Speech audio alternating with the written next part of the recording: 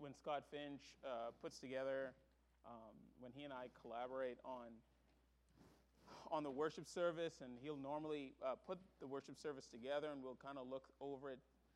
And it always seems to align so well with what is being taught on a given Sunday.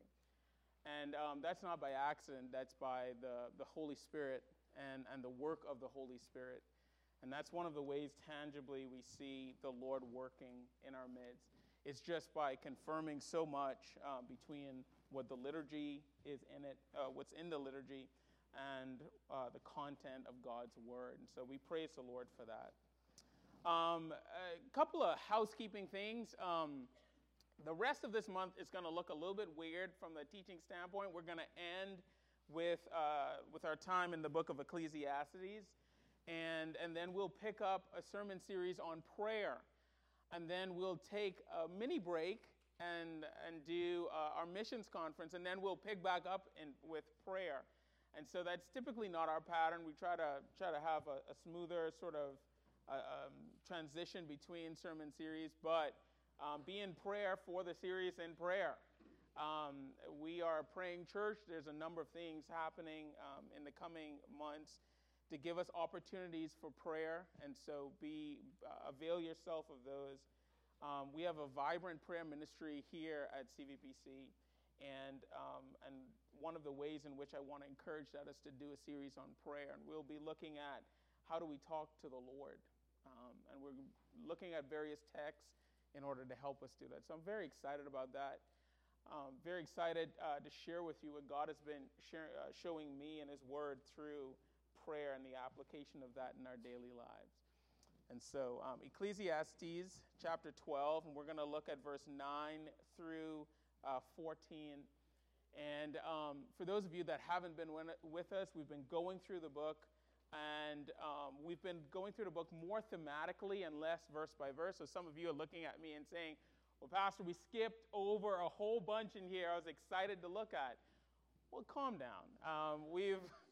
I appreciate your enthusiasm, but the reality is we've actually covered a lot of things thematically that apply to the entire book. And so if you go back and you review what we've covered thus far, you'll see there are repeating themes that we've already addressed. And so today we're going to look at our final theme, and that's wisdom, the wisdom of God. I want to make a case for the wisdom of God over and against the wisdom of this world. And I think it's something that Solomon has been prodding us to look at. So hear now the word of God, beginning at verse number 8 down to verse number 14. Vanity of vanities, says the preacher, all is vanity. Besides being wise, the preacher also taught the people knowledge, weighing and studying and arranging many proverbs with great care.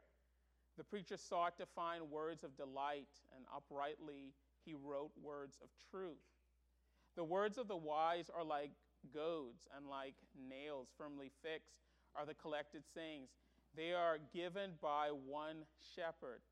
My son, beware of anything beyond these. Of making many books there is no end, and much study is weariness of the flesh.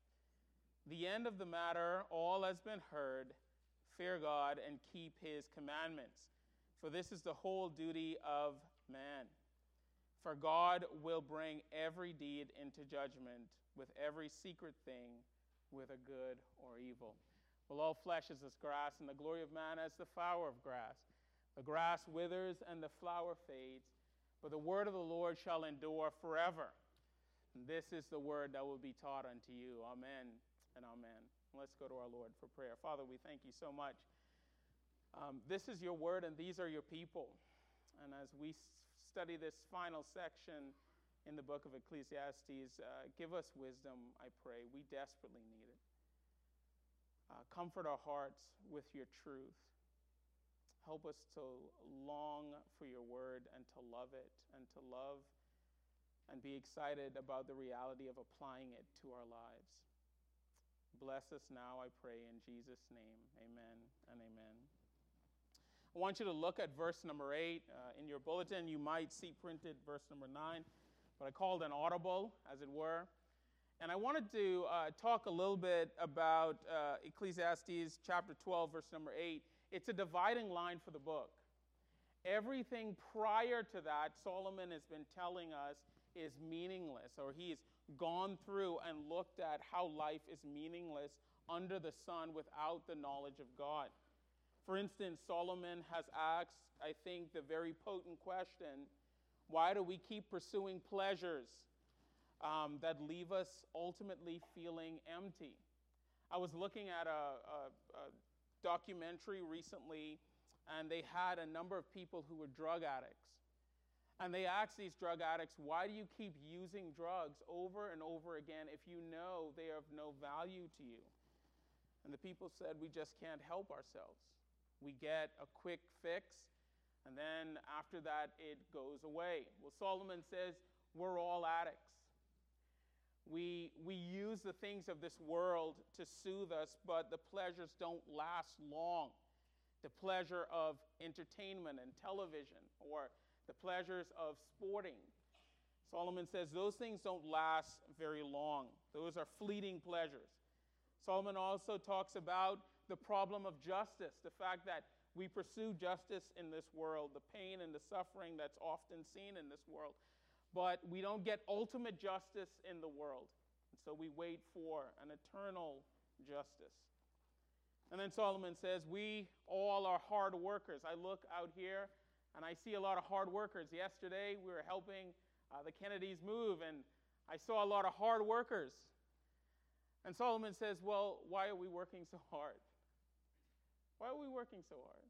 What are we trying to accomplish? What are we trying to accumulate if we're just going to leave it all behind to somebody else who doesn't deserve it? Those are penetrating questions, and in many ways, Solomon wants to ask these questions because Solomon is trying to get us in a particular direction. He's trying to goad us. In other words, he's trying to point us in a particular direction. The particular direction is this, that the wisdom that we try to exercise under the sun is ultimately meaningless for solving the problems in our lives. It won't bring you satisfaction. It won't bring you meaning. It won't give you a sense of purpose. The only thing that will is following the wisdom of God. And so Solomon gives us his big takeaway. And the big takeaway from Solomon is pursue the wisdom of God. And let's look at how he does that. I want to look at three things today: the priority of wisdom, the purpose of wisdom, and the practice of wisdom. Let's begin with the priority of wisdom. Notice verse 9 and verse number 10.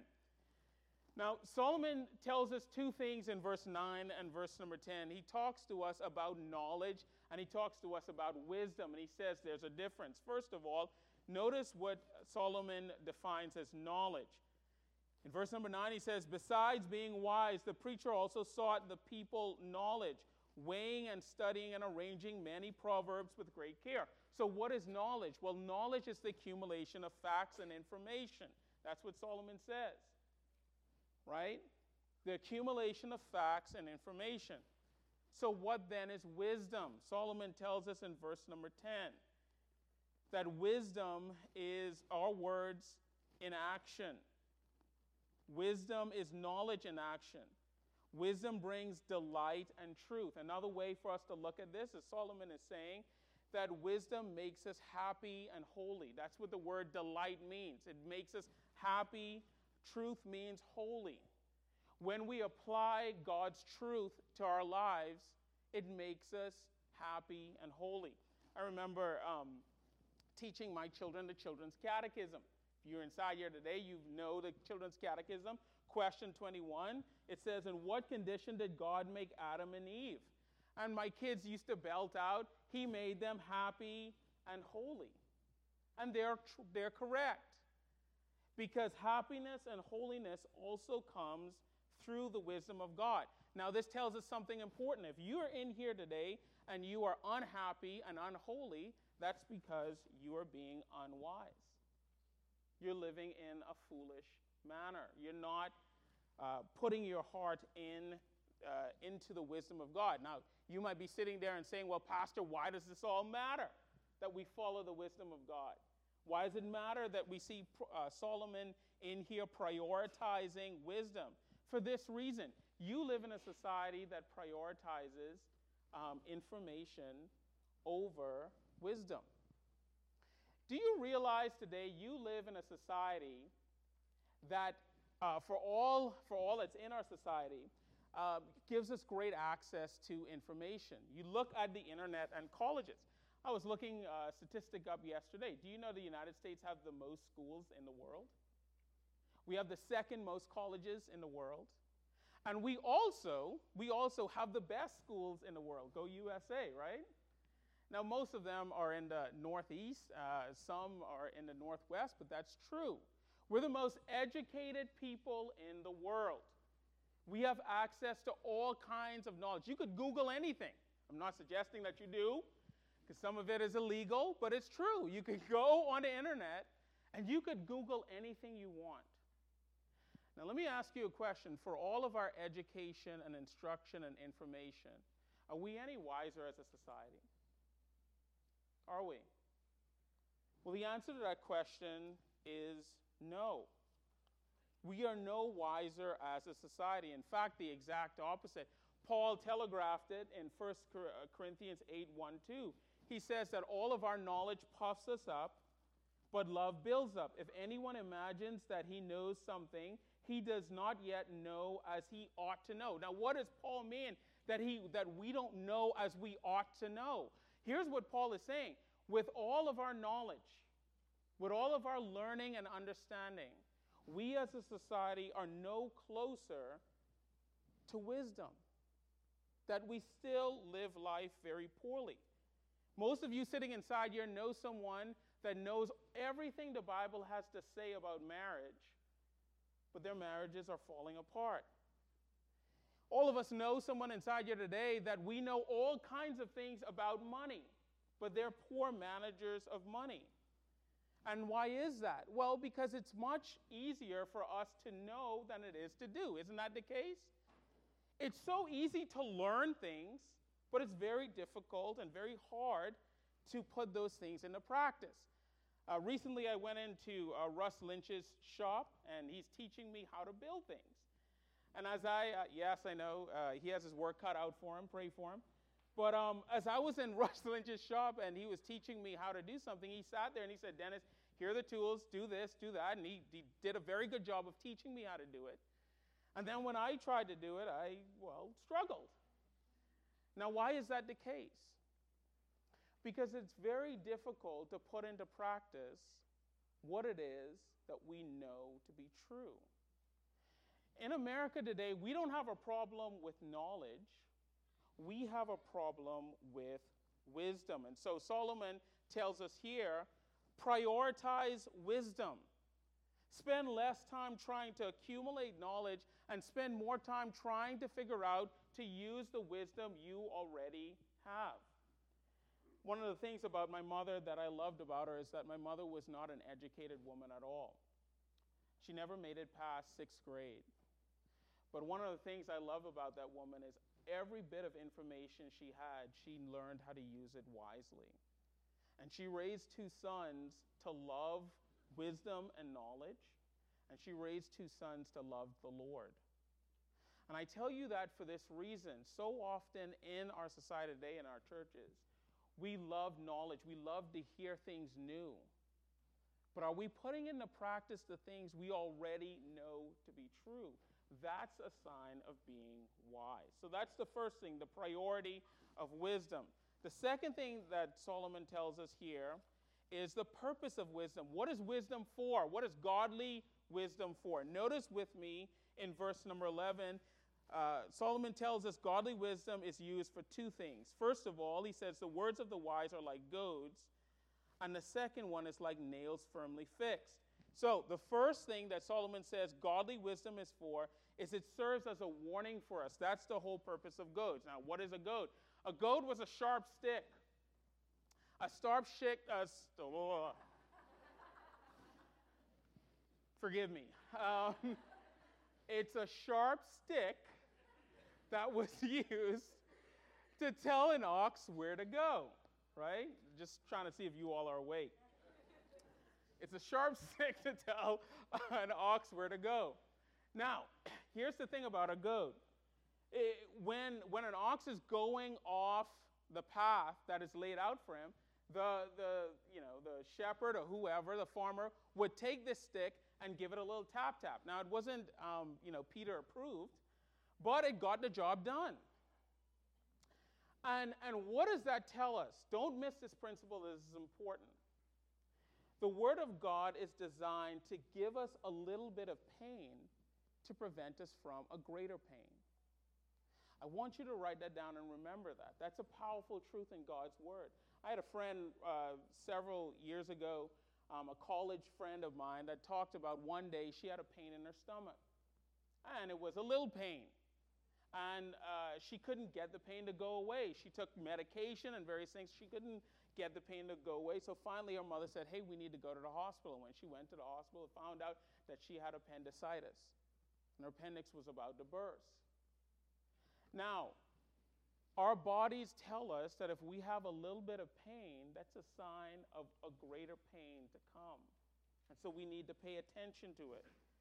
And by making mention of the goads here, Solomon says, first of all, that the Word of God is used to give us a little bit of pain to prevent us from a greater pain.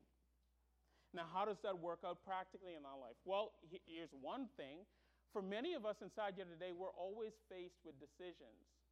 And one decision might be a little painful. It might hurt our pride, or it might cost us. But at the same time, the other decision might be an ungodly decision. And in following the ungodly decision, it could cause us to sin. And so the Word of God says that you always follow God's way and God's path. Because to do the opposite of what God is calling you to do will lead to greater pain and greater suffering in our lives. And beloved, that comes with a lot of trust in the Word of God. One way we see this in our society today is what the Bible says about sexuality. You know, following God's law when it comes to sexuality in our society today creates a little bit of pain. We might be ostracized. We might lose friends. We might not have the following that we want. But God says that that little bit of pain that we experience from our society prevents us from a greater pain, which is apostasy in Christ. And so, the writer of Ecclesiastes tells us the word of the Lord is like goads. The wisdom of God is like goads. Receive that little bit of pain, that hurt to your pride. Receive that little bit of pain, things not going your way or being ostracized, because it protects you from the greater pain. We see this also when it comes to forgiveness. I was talking to somebody recently, and they said they were having a hard time forgiving someone. And I said, listen, forgiveness is hard. It costs you something. But forgiving someone is a slight pain that prevents the greater pain of being ostracized from the person that you're struggling to forgive. And so that's what the Bible tells us. Now, the second thing is, he says here in this passage, that the word of wisdom are like nails. Nails here are nails that fasten things together. So think of a nail in a door or a nail in a piece of furniture. Solomon says the word of God is like, or the wisdom of God is like nails. Nails that fix or hold our lives together. When I lived in the Bahamas, as I got older, people started tearing down old homes and building new homes. I mean, beautiful homes, brick homes. And not too far from where these new homes were built were these old, rinky homes, like wooden homes. And whenever a storm would come, it always amazed me that the newer homes would lose a roof or get blown down. And these little shacks, basically, right, that was off to the side, would be held up. And I'm like, well, what's going on there? Well, what's going on is that Bahamians back in the day put 1 million nails in those small homes. I mean, you could hit that home with a bomb and that home wouldn't go off. Now, why is that? Because, instead of the nails being an inch apart, the nails was like a few centimeters. I'm not kidding. You look at some of these homes, man. These homes have more nails than wood. But you know what? Those homes didn't go anywhere.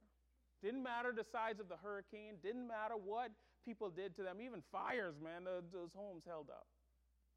And so what is the writer of Ecclesiastes saying to us here? Don't miss this. He said the wisdom of God holds your life together through the storms.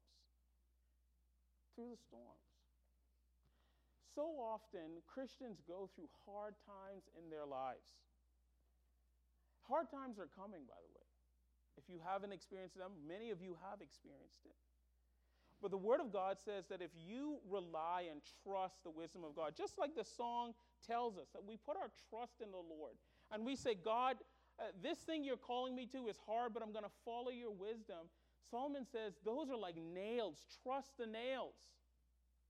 And as the storms of life fly over you, you will not crumble because you are supported by the wisdom of God. This is true in the life of David. You remember in 1 Samuel 18 to the end of the chapter, David was being harassed by Saul.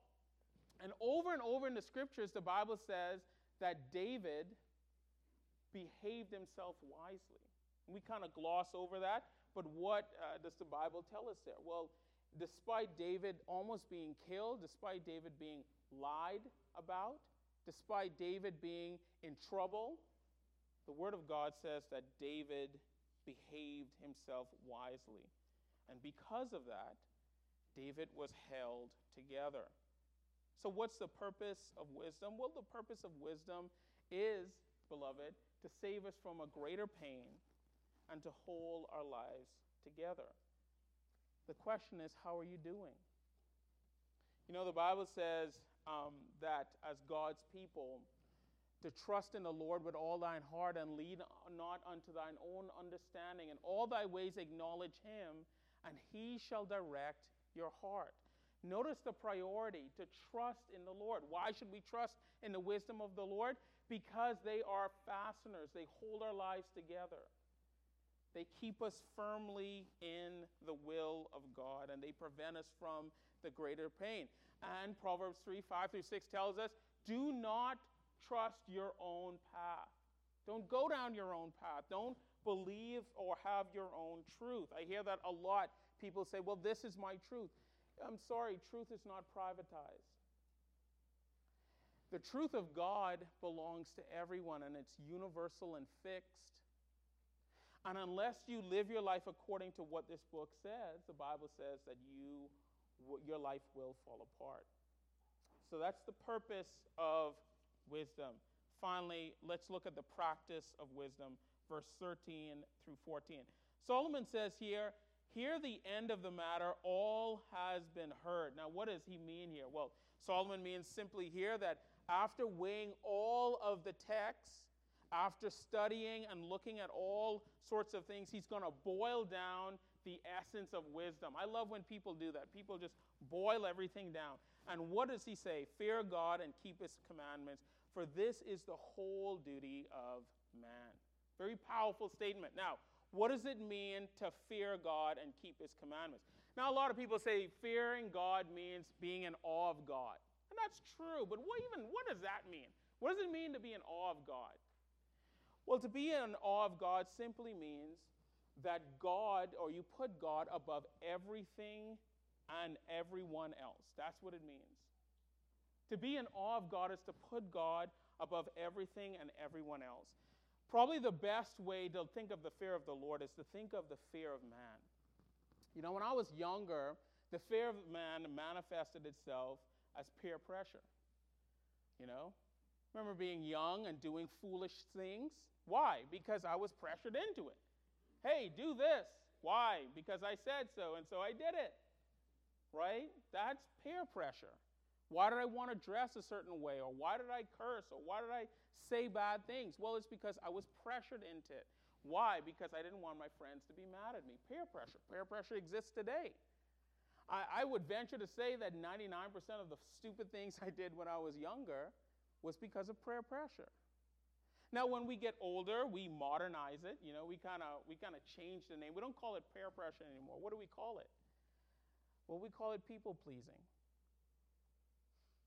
Do you realize that people-pleasing is a form of fearing man?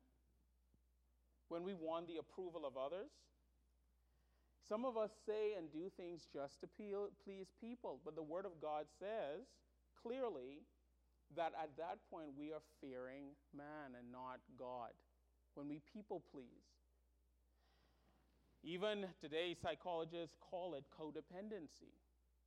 And that's where we depend on relationships with others just to make by. Well, let me ask you today, are you succumbing to peer pressure? Are you succumbing to people pleasing? Are you in codependent relationships? The Bible says if you are fearing man and not fearing God. Your actions and behaviors are being controlled more by what people say and the opinions of others and the actions of others and what others want instead of what God wants. God alone should be our ultimate source of truth and right. Only God we should fear. And notice here that fearing God goes hand in hand with keeping his commandments. It's a precursor. If you don't fear the Lord, you won't keep his commandments. And here's why. Who in here listens to anybody they don't respect? Who in here does, if somebody tells you to do something, if you don't respect them, you're not going to do it. If you respect your friends more than God, of course you're going to do what your friends ask you to do. If you respect a social commentator who's not a Christian more than you respect God, and let that person influence you more than God, then you're fearing man and not fearing God. And the text clearly says that if you are going to keep God's commandments, you have to fear God. God alone should be feared. And so Solomon says the key to living wisely, the key to practicing wisdom, is to fear God. And when you fear God, you keep his commandments. And notice he says, for this is the whole duty of man. In other words, this is why you are here. This is the purpose of why you live. I was reading a historian recently, and he said that in modern day America, we're the first generation to not teach our people or not teach our children why they exist. Think about that for a moment. We're the first generation of people to not teach our people why they exist. And let me ask you a question. Do you know why you exist? Why are you here?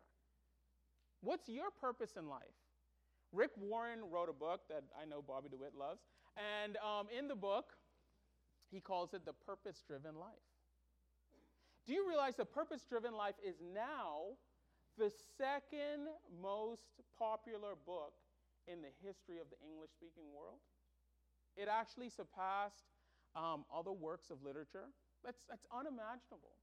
But actually it makes sense. Because people crave to know what their purpose in life is. People crave to know why they're here. And we have done this generation a disservice. We've done ourselves a disservice by not reminding people that your purpose in life is not to do whatever you want to do or ask God to bend to your will, but to do the will of God. It's clearly here in the text. Fear God and keep his commandments. That's what you should spend your time learning how to do. And if you're not spending your time learning how to do that, then the Bible says you are unwise, because that's your purpose in life. Now, the final thing I want to say is look down at verse number 14. In verse number 14, Solomon ends the book by saying, for God will bring every deed into judgment with every secret thing, whether good or evil. Now, what does Solomon mean here? Why does Solomon end with the specter of judgment? Well, Solomon is not saying here that God is in heaven waiting to punish you for not doing what he asked you to do. That's not what Solomon is saying here at all. What Solomon is saying here is that he is not the final arbiter of truth. God is.